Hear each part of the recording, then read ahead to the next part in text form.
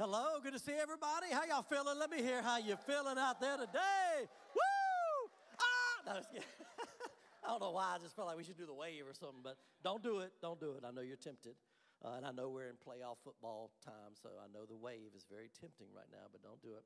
Well, hey, I'm Michael Singer. And yes, as crazy as I am a pastor here at Freedom House Church at this campus, just this campus. Never mind, I'll just stop. One thing I've grown in better is my filter in my life, and my wife is very appreciative. I know it doesn't sound like it, but believe me, I have come a long way with that filter. Hey, I love it where we have had a great past week.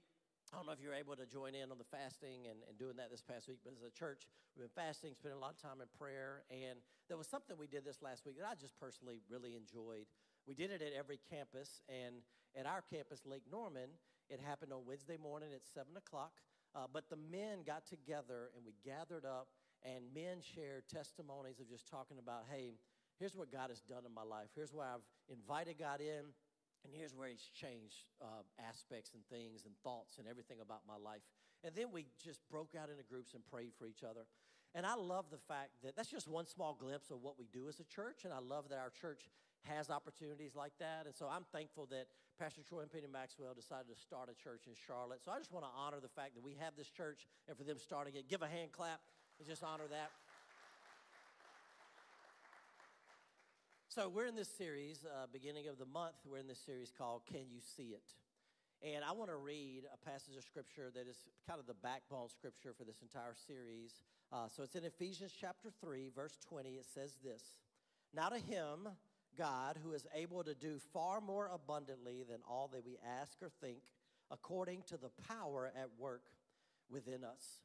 Pastor Penny said something in her message last week, and it's kind of in the little bumper there that came up before I came out, but the fact that our sight allows us to navigate circumstances, but it's actually vision that helps us change our circumstance. And it's not just changing our circumstance in our own power, but it's having a vision that, like this verse says, is accessing a power that only God can work in us, his Holy Spirit, the spiritual side of the way God created us, so that we can tap into something bigger than us, so that whatever it is that we desire to change can actually change, so we can actually look and say, you know what?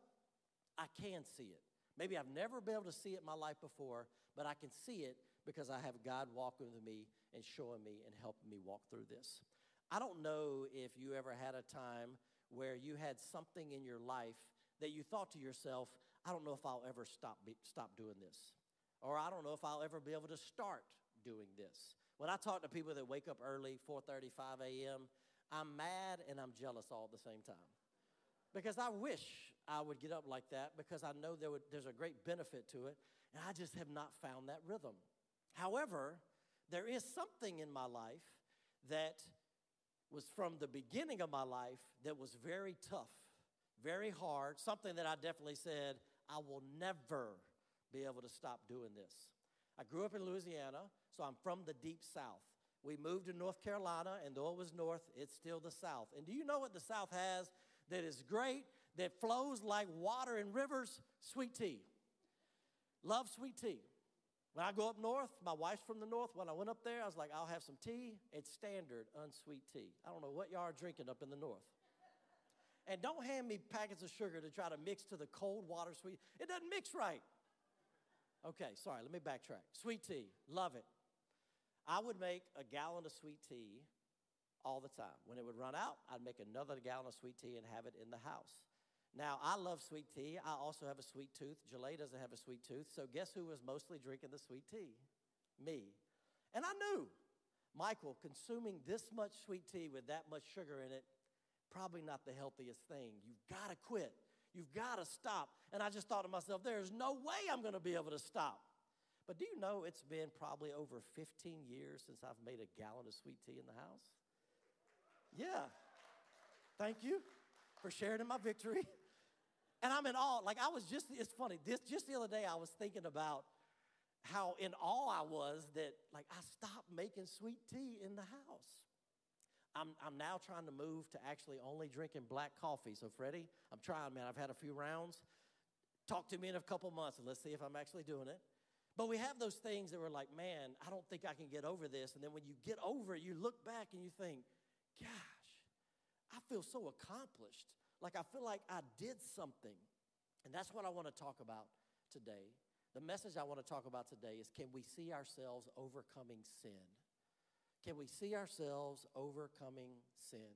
I want to go to Hebrews. Before I read chapter 12, verse 1, I just kind of want to let you know what's going on. Hebrews chapter 11, the author is writing about all these, what we might call the giants of the faith. These guys that are in the Old Testament that we read that had faith in God, Moses, Abraham.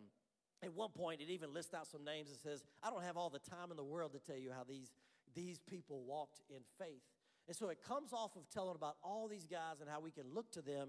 And it says this in Hebrews chapter 12, the first part of verse 1. It says, therefore, since we also have such a large cloud of witnesses surrounding us, so because we have all these men who had faith in God and we saw what that did in their life, let us lay aside every hindrance and the sin that so easily ensnares us. I want to focus on the second part of that verse. I want to focus on laying aside the sin that so easily ensnares us. So I think we ought to start with the question, why is it that sin so easily ensnares us? It didn't say lay aside if sin comes along and tries to ensnare you or trap you. It says lay aside the sin that is easily, without any effort, not hard, it's going to easily ensnare us. So how in the world, why is sin so easily to trap us and ensnare us and to get us caught up in life? I think one of the reasons it's so easy is because it offers us self-gratification. It offers us that gratification that we feel that this feels good. Sin doesn't feel bad. If it felt bad, if it was like somebody stabbing a knife in your arm, we wouldn't do it. It's good. It feels great in the moment. It's this self-gratification. And I feel like that self-gratification can be kind of in two main camps. One is making us feel like that we're missing something, or the other is making us feel like we deserve something. You know what, God? I'm going to eat this last set of Swiss cake rolls because my feelings need to be squashed with this food. You know what, God? I know I said I was only going to drink 1 or 2 beers, but what's the case?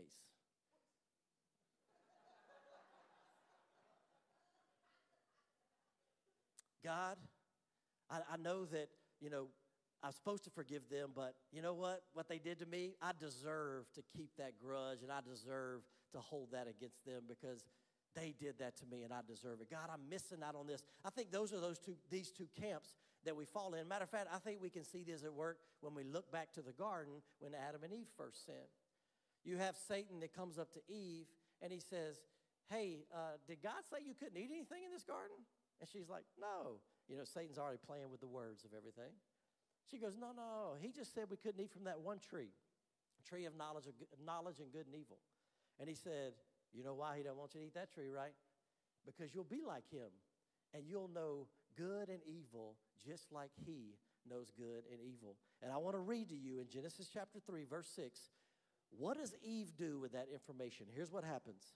So when the woman saw that the tree was good for food, that it was pleasant to the eyes. In other words, when Eve saw that she deserved to have that dragon fruit off of that tree, and then she saw a tree that was desirable to make one wise. You know what? We're not wise like God. I'm missing something. God has been holding something from me. She took of its fruit and ate. She also gave to her husband with her, and he ate. Sin is always going to offer that self-gratification. It's going to tell you that you're missing something and I have the answer. It's going to tell you you deserve this. You've worked hard. You've pushed hard. You're better than everybody else and nobody ever tells you anything. This is your chance to just go, just fill your wild oats. Do what you want to do. You deserve it. So it pushes and it pulls on that self-gratification. But sin also slowly erodes. It doesn't engulf. That's why it's so easy to get wrapped up in it. It's not like a tsunami that just wipes your life out and all of a sudden in a moment, everything is destroyed. Relationship, family, work, job, your way you feel about yourself, identity. It doesn't happen like that. It's a slow erosion. If you go to a creek and watch water run over the rocks in the creek, you're not going to sit there and see that rock dissolving right before your eyes. But you give that creek about 1,000, 2,000, 20,000, all these years, it will eventually dissolve that rock. Jolene and I went to the Grand Canyon. Not the Grand Canyon. What am I thinking? Niagara Falls. Thank you, baby. The Holy Spirit talking on the front row. Went to Niagara Falls. Hey, raise your hand if you've been to Niagara Falls. Loved it. Great. So there was some stat, and I can't remember it. Somebody can tell me later if you remember. After service, please don't holler it out now. But there's some stat that, over a year, where the falls fall off, that land or the rocks and stuff, they recede or recess back a certain amount of inches or feet or whatever. So when you think about over all these years, you're like, man, that waterfall used to be out here when it came over the falls, and it's gradually eroded back. But you can't see it. When we were on that Maid of the Mist boat looking up there, I didn't look up and go, man, look at Julie, that thing's eroding like crazy, boy. It's just going. You can't see that happening. You can stand up on the top, right along the river. You can take pictures and stuff, and you don't have to be worried about everything collapsing around you. But if that same Niagara Falls eroded 20 feet every 5 seconds, you're probably not going to stand up there and try to take your picture on the top side because you might be gone in a matter of a second. They would probably have signs up that say, don't get too close because it erodes 20 feet every 5 seconds. That's not what sin does. Sin slowly begins to erode. It slowly begins to trickle away. And I love how James talks about this slow erosion and kind of this progression of sin, that it doesn't just happen in a moment. It says this in James chapter 1, verse 13. It says, let no one say when he is tempted, I am being tempted by God. For God cannot be tempted with evil, and he himself tempts no one. But each person is tempted when we're first lured and enticed by our own desire. Remember Eve? Ooh, that fruit looks really good. Then desire, when it has conceived, gives birth to sin, and sin, when it is fully grown, brings forth death. You're going through life, and things are slowly happening. Sin is slowly pulling you away, and it might take a year, 2 years, 5 years, and all of a sudden you look around, and you're like, how did I lose all this stuff? How did these things die in my life? How did this destruction come on me? It wasn't like, a big wrecking ball that just took it down. It was a slow grind and a slow dissolving of what we do. And that slow erosion actually makes us feel like we're in control. Oh, God, I got this. I can stop this sin anytime I want to. God, I can stop looking at that stuff anytime I want to. God, I can stop making negative comments on social media anytime I want to. God, I can put that drink down anytime I want to. God, I can put that vice, that cigarette. I can stop watching TV all day. I can stop eating to suppress my feelings. I can stop that anytime I want to. That slow erosion makes us feel like we're in control. And I don't know if you've ever had a small child, 4, 5, or 6, and you put them on your lap behind the steering wheel in your car, or maybe you're on the riding lawnmower, or maybe you have a tractor or whatever. You've seen this. But that kid is not in control. But do you think that kid thinks they're in control? Heck yeah. They're like, zoom, zoom, zoom, zoom. Foot not on the gas, foot not on the brake. The adult's hand is kind of conspicuously down here hiding, turning the steering wheel. Because if the kid was in control, that thing would be all over the road like this. The slow erosion of sin makes us feel like, you know what? I have control. I can handle this. I can take care of this. It's that self-gratification. And then it says, I'm going to slowly eat away at you. I'm not going to do it at once. I'm going to slowly erode what's going on in your life. And then sin also, it'll use comparison to keep us complacent. Sin will use comparison to keep us complacent with where we are and the sin that's in our lives. Now, I'm going to tell you an example of how God works. It's one thing to look and go, man, God's done miracles, God's done this. But I sometimes in my life, I forget to see the little ways that God is just putting pieces together. And I love it when I see it because it's cool. It's like he's up there, the ultimate chess player, going, watch what I'm going to do to them right now. See if they even notice. So Thursday night, my daughter Lily comes up to me, and she says, hey, Dad, I was sharing with Mom the other day or this morning or whatever. I was sharing with her this quote. And I was like, oh, where did you hear it? I don't know where I heard it. And so I can tell it to you later. It's not a big deal. I said, no, tell me now. Listen. So she tells me this quote. And do you know when she got done telling me that quote? I said, baby, you have no idea.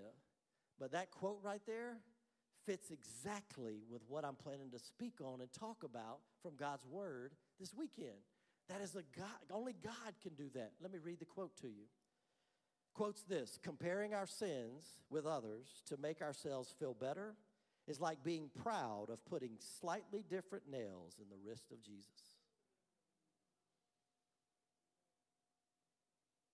It's like putting slightly different, you know what, my thing isn't as bad as your thing. He'd be a lot more displeased with what you're doing.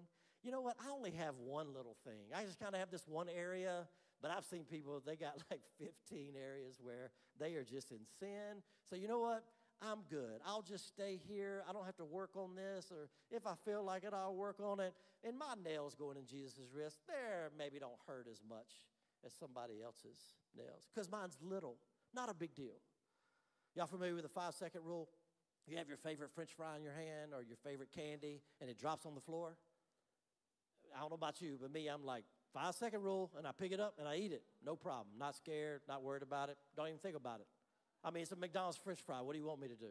I ain't going to leave that. I'm not going to leave it for a bird or an animal. I'm taking that thing. What if you go to a restaurant, and as the server walks out to your table, they drop your silverware on the floor. They're like, 5-second rule, and they hand it to you.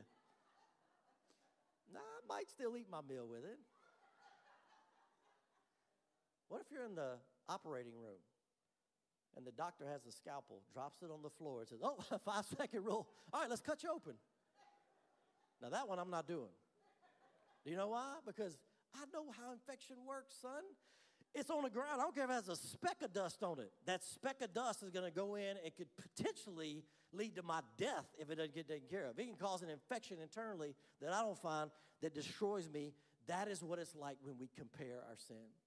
If I just say, I'm good, I'm better than them, little do I know that that sin that I have is eroding my life without me even paying attention to it. I love what Romans 3 says when it talks about it's pointless to compare our sins to one another. It says this in verse 22 through 24. It says, the righteousness of God is through faith in Jesus Christ to all who believe, since there's no distinction. For all, everybody shout all. All right, in the Greek, Bible written in Greek, all means all. For all have sinned and fall short of the glory of God. They are justified freely by his grace through the redemption that is in Christ Jesus. That passage of Scripture makes it plain. For me to compare my sin to Doug or Freddie or anybody else is pointless, because we are all sinners. It doesn't matter if I think it's a little or if I think it's a big. Doesn't matter what I think at all. So if this is the case, if sin is so sneaky and it wraps us up and it gets us comparing and it just slowly eats away at us, if it does all these things and gratifies, is that right? Gratifies everything about myself and the things that I want and the desires, how in the world can I stand up here and preach a message, hey, can we see ourselves overcoming sin? How in the world can we really? Is there a chance? Is it possible? Can we overcome sin? As I try to answer that and give us some things that we can see in God's word that will help us, what I want you to know is that I'm not going to talk about one aspect to overcoming sins, which is setting up boundaries. I'm not going to focus on that part, but boundaries are very key and very huge. I have areas of my life where I can easily fall into sin. I have boundaries set up so that I don't fall into that, or it's a protection for me falling into that. Boundaries are a representation of the physical, natural things that we can put in place to help us not fall into sin. But the physical side is not the only side. We have to combine and have the spiritual side also. It can't just be physical, because I'm here to tell you, I don't care how disciplined you are. I don't care how you can grind it out and do all this. If you only have physical boundaries, there are going to be cracks in that house, and we need the spiritual caulk so the wind of sin doesn't just keep blowing through. We have to have that in place. So I'm going to talk about and lean more on the spiritual side. And I'm also talking about this because in the last 2 to 3 years of my life, I've actually been leaning into this side more than I ever have, in conjunction with the physical, tangible boundaries that I've put in place for myself. So let's go back to that Hebrew scripture.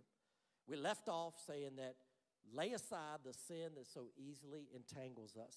And then it goes on to say why, and here's what our next step is. Hebrews 12, the second part of 1 in verse 2. It says, let us run with endurance the race that lies before us, keeping our eyes on Jesus, the pioneer and perfecter of our faith.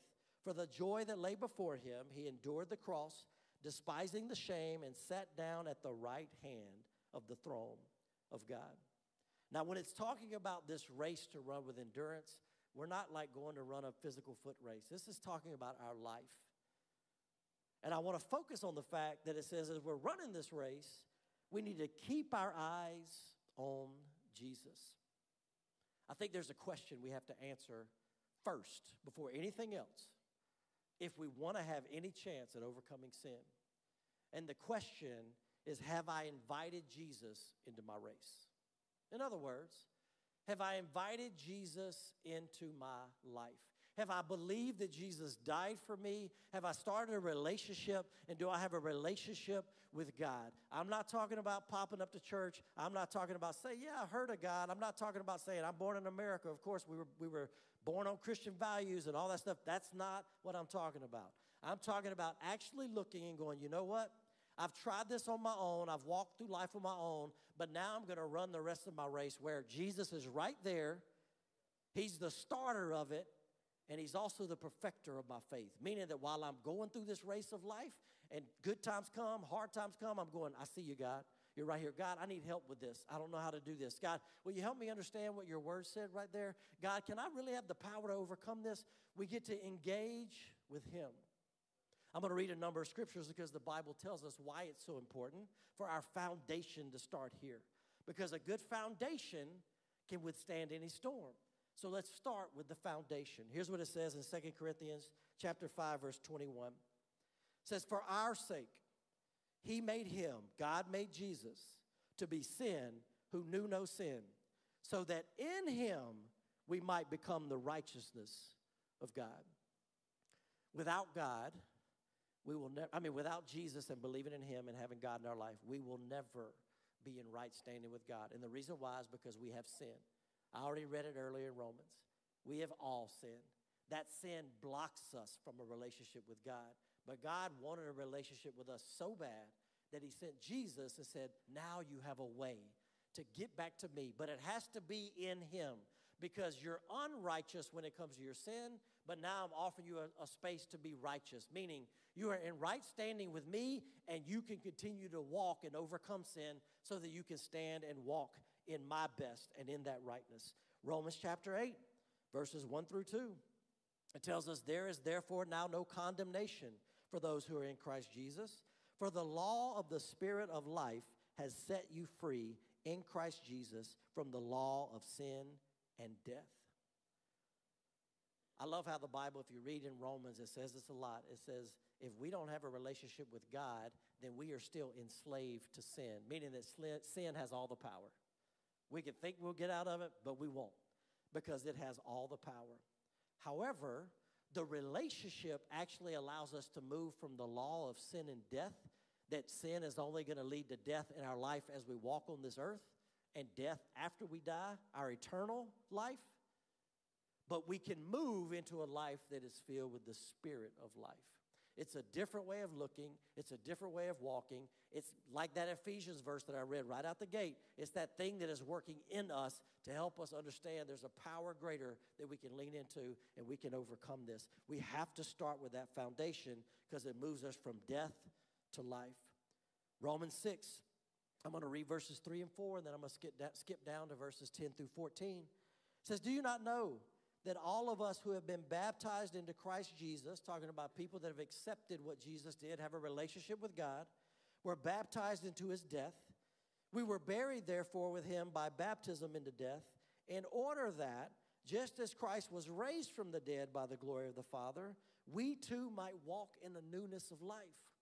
So the reason why we have to have a foundation where we have a relationship with God and it starts there to conquer is because now we're not operating and living in death. That because of Jesus, we can actually walk and have a newness of life, a new way of looking at our circumstances, a new power to say, you know what? I'm not going to be pulled down by that sin anymore. I'm going to actually have victory and I'm going to move beyond it. Then it explains how this power looks in this newness of life as we scoot down a few more verses. Verse 10. For the death he died, talking about Jesus, he died to sin once for all. But the life he lives to God. So you also must consider yourselves dead to sin and alive to God in Christ Jesus. Let not sin therefore reign in your mortal body to make you obey its passions. Do not present your members to sin as an instrument for unrighteousness, but present yourselves to God as those who have been brought from death to life, and your members to God as instruments for righteousness. For sin will have no dominion over you, since you are not under law, but under grace. God has given us grace to overcome sin, not grace so we can sin and we have an easy out. It's very easy to go, oh, I got God's grace, and we misappropriate what grace really is. Grace is the power to give us the faith to know that we don't have to be pulled down by sin anymore, that we actually have a flipping chance because we have a foundation. That is why we have to ask ourselves the question, have I invited God into my race? Have I invited God into my life? Have I believed that Jesus actually did this for me so that I can have this exchange, so I can actually have this new life? Now, once we've done this, once we've created this foundation, it just doesn't all of a sudden turn out great. It's not like, oh, good, you're good now. It's just, fairies and roses. It's great. It's easy. No, it actually becomes more challenging because you're more aware now. The light has shone on the things that have just been dark, and now you can do something about it. So here's what we have to do. We start that foundation, and then I believe there's a couple of actions we have to take spiritually that can help us overcome sin. We have to have remembrance and reverence. Two spiritual actions we can take once we have that foundation is we can have remembrance and reverence. Let me talk a little bit about remembrance, and I'm going to read from 1 Peter chapter 1, verse 15 through 16. It says, but just as he, talking about God, who called you is holy, so be holy in all you do. For it is written, be holy because I am holy. Now, when you look up the Greek, that word holy just means living with moral purity. So it says right here, the one who's called you is holy, so go and be holy, like do the same thing. It doesn't say the one who called you is holy. Good luck. There's no way in the world you got a chance at this. Roll the dice, see what happens. No. It says, hey, look, you have a relationship with the one who is holy. So now, guess what? We can walk in that same holiness. We can walk in that moral purity. Another thing that we need to remind ourselves of can be found in Hebrews chapter 12, verse 3 through 4. So not only do we remember who God is, but we also have to remember this. Hebrews 12, 3 through 4. Consider him who endured such opposition from sinners, talking about Jesus, so that you will not grow weary and lose heart. In your struggle against sin, you have not yet resisted to the point of shedding your blood.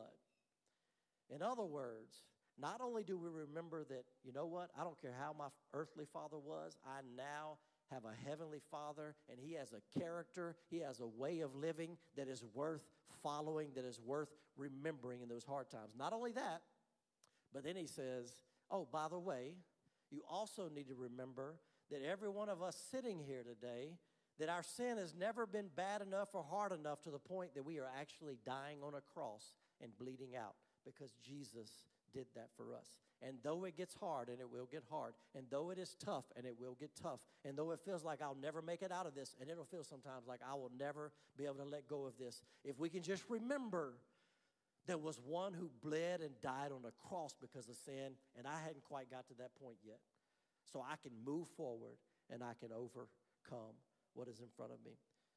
Let's talk about reverence. So that's remembrance, remembering what is there. Sorry, let me tell you this story real quick. I almost forgot to tell you the story, and it's a fun story to tell. So let's talk about remembrance, and let's hone in there. So I grew up with goats. You can tell it's already going to be a great story. So I'm in Louisiana. We lived in the country, had goats, and we had a few goats, and we had this one goat that we named Mr. T. And we named him that for a reason. If he could have talked, he would have said, like, I pity the fool. I pity the fool that tries to put me in a cage. I pity the fool that tries to, rein me in. He was his own goat. Now, he was a regal-looking goat. I don't know if goats can be handsome. He was handsome. He was the only male goat, And he had these nice horns. His fur was just smooth and silky. But Mr. T was about Mr. T. He didn't care about you. He didn't care about our Great Dane that hated our goats and wanted to kill all of them. He would rub up against the Great Dane's fence like, I wish you would do something. Mr. T did not like being in a cage. When we first got him, my dad brought him in the back of the pickup truck, and he had one horn tied to one side and one horn tied to the other side of the truck. I know, this is country living, baby. And even when he tried to get him out and get him to the pen and stuff, he took off. Had to go get him. Then we tied him to this cable with a rope on it, and he just broke out of that, and he would go across the street to our neighbors. They had a bunch of cows and cow pastures, and he would hang out with the cows. Finally, my dad called him and finally got him back and got him inside the fence and the pen area where the female goats were and the rest of the herd were. And do you know that Mr. T, even in the midst of that fence, he could still get out that fence. He would squat down and he would spring off of a stump beside the fence and jump over the 6-foot fence like it was nothing. But here was the difference. Remember, I told you when he got away the first couple times, he just took off way far away. He no longer ran far away. He stayed close by the fence. You know why? Because he remembered there's some ladies still back in that fence. My dad could open the main gate, throw feed out, and the female goats would go over there, and Mr. T would come walking in. Because he remembered. And that's the same thing we have to do with God. We have to remember that, you know what? There's something better that God has for me. There's something that God has done before. That I remember that though it's tough at times, still, what he has for me is way better and is worth staying close to him in that. Reverence. Exodus chapter 20, Moses is talking with God, and God's up on top of the mountain, and he says, hey, tell the people not to come up this mountain. Don't get close to me. And he's about to give them the 10 Commandments. And so Moses goes down and tells the people, hey, y'all have to stay down. You can't come up here. We're going to stay down here. And then God speaks from the top of the mountain to the children of Israel, and he tells them these 10 Commandments. But understand, here's what they're looking at. They're hearing these commandments, these guidelines, these laws that God is putting in place because he has a best in mind for them. But they're looking at this cloud that has thunder and lightning and a trumpet. So it's a little spooky and scary. It's kind of ominous. And here's what it says in Exodus 20, verse 20. Moses said to the people, do not fear, for God has come to test you, that the fear of him may be before you, that you may not sin. The word fear is used twice here. So does it just mean kind of when we think about fear, don't be afraid, but you still got to be afraid of God? That's not what it means, because unlike our English language, a lot of other languages have words that differentiate sometimes the same word we use in English, so love or fear. Well, the Hebrew differentiates those two different words of fear. So the first one, when Moses says, do not fear, that's the word Yahweh. It means to be afraid and scared of or frightened. Might be the normal thing we think of when we think of being fearful is being afraid. I'm frightened. But the second one, when he says that the fear of him may be before you, that is the word Yira'ah. And it means a feeling of profound respect for someone or something. You ever have somebody in your life, or maybe you currently do, that you respect and just hold in such high regard that you might do something illegal for them?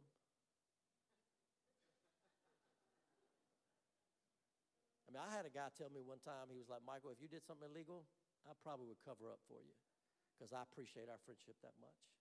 This is the kind of respect that we have to remember. This is the kind of reverence that God wants us to have, that we look at God so highly that we say, you know what, God? I'm not going to get wrapped up in the normal things could get wrapped up in with sin, but I'm actually going to move from that and move beyond that. I love what 1 Peter says in chapter 4, verses 1 and 2. It's talking about Christ and his suffering, and it says, therefore, since Christ suffered in his body, arm yourselves also with the same attitude, because whoever suffers in the body is done with sin. As a result, they do not live the rest of their earthly lives for evil human desires, but rather for the will of God. When we have a reverence of God like the scripture talks about, we get to a place where though it's suffering and it's hard in the physical, that we revere God enough that my own selfish evil desires as a human being, they no longer outweigh my desire to follow God and his way. We have to remember who God is. We have to have reverence and respect who he is, to follow him. We're not just going to overcome sin with some boundaries. We have to have boundaries, and then we also have to have God. We have to have the spiritual side of things. I was probably about, I don't know, maybe 8, maybe 7, maybe 9. I was real young, and I got introduced to some photos that were inappropriate. And that started a ball rolling in my life. And thank God we didn't have internet back then. Internet just made it worse. I could look up stuff. I could see things that were inappropriate. And it became this very tough cycle that I sat with 35, 40 years, just a long time. And I remember prior to having a relationship with God, because I grew up in church, but I didn't have a relationship with God until I was in 9th grade. Prior to that, when I struggled, I mostly would just make sure I was trying to cover it up and hide it. When I started a relationship with God, remember I mentioned we have to ask that question, is he part of my race? When I started to have a real relationship with God, I understood that God had something better in mind for me and that I was allowing sin to slowly destroy areas of my life, slowly destroy my self-worth. Although nobody maybe could have seen it, I saw it. And I still wanted to hide, but I now had conviction, meaning that I knew that God had something better for me, and I knew this was not it. And it felt so good every time. But every time I got done, I knew that it wasn't his best, and I knew it was destroying me and those around me. I even brought that into my marriage. Jalea knew about it going into marriage, and I still struggle with it in our marriage. It created some tough moments for us, some hard conversations, but thankfully, she never left my side. She understood that we've all sinned and fallen short of the glory of God. And I'm in this with you no matter what. I can say over the last number of years, I've been more on the victorious side than I ever have been in my life in that area.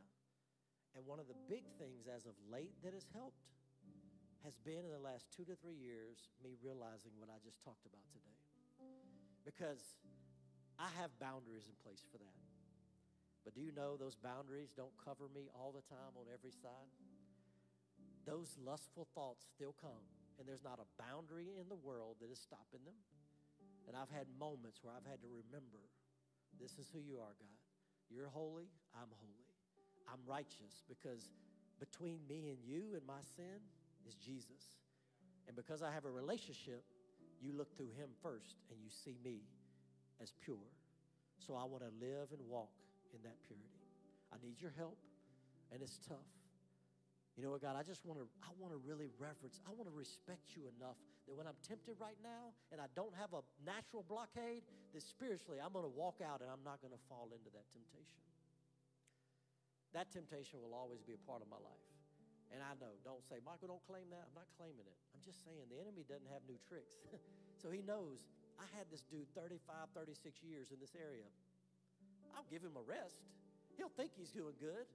But in 5 years, I'm coming back, baby. And I'm coming back hard. And in those moments, I have to go, you can try, but I know whose I am. And he's holy. And he's more powerful. And not just can I not do this, but because of him and his son overcoming sin, I can overcome sin now. And that is a good feeling. That is a feeling that I know it's going to be tough, but I also know that I can win this battle because of who I know and who my dad is. If you will stand to your feet with me. I told you that we have to answer the question, do we have God in our race? Have we really believed what Jesus has done for us? Because I can guarantee you, you might today feel great and doing good in this new year and you're getting some victories. But if you don't have a relationship with God, it's just a matter of time. Sin will eat us alive. Satan does not want us in relationship with God, and he knows sin is the main way to keep that blockade of that relationship. If you will, close your eyes. I just want to ask you a question. Do you have God in your life? And if you don't, why not today? Make a change. That newness of life we talked about, try something new in life. Build a foundation that doesn't just last for a month, a year, 5 years. It lasts for your entire life, even when it's hard. If that's you and you don't have that relationship, will you take it today? Will you receive it today? If you want it, I just want you to show God, I want this. Just raise your hand up. And once you raise your hand up, you can put it back down. Anybody here? That foundation to overcome. I see your hand, sir. I see your hand, ma'am. Thank you. Anybody else? See your hand, ma'am. Thank you. Now, we maybe have all thought of something that we have going on in our life that is sin, that doesn't line up with God's best. And maybe you have that thing like me. I have other things that I wrestle with and other sins that pull me and tempt me, but this one area of my life is the one that's been like cyclical for years and years and years. Whatever it is, if there's anything you feel like, God, I just need release from you and I need to overcome this. If there's something God spoke to you, put your hand on your heart and just say, God, I know that area and I'm going to fight and I'm going to remember and I'm going to respect and I'm going to have reverence and I'm going to just know that because I am connected with you, that I can get victory in this area more than I ever have had. Everybody in here, as loud as you can, if you raise your hand, put your hand on your heart. Everybody else, say this prayer as loud as you can after me. Say, God, I love you. You sent your son. He died and was raised from the dead. Not for nothing, but for me. So now I can overcome the sin that tries to pull me away from my relationship with you. I am holy only because you are holy. In Jesus' name, amen.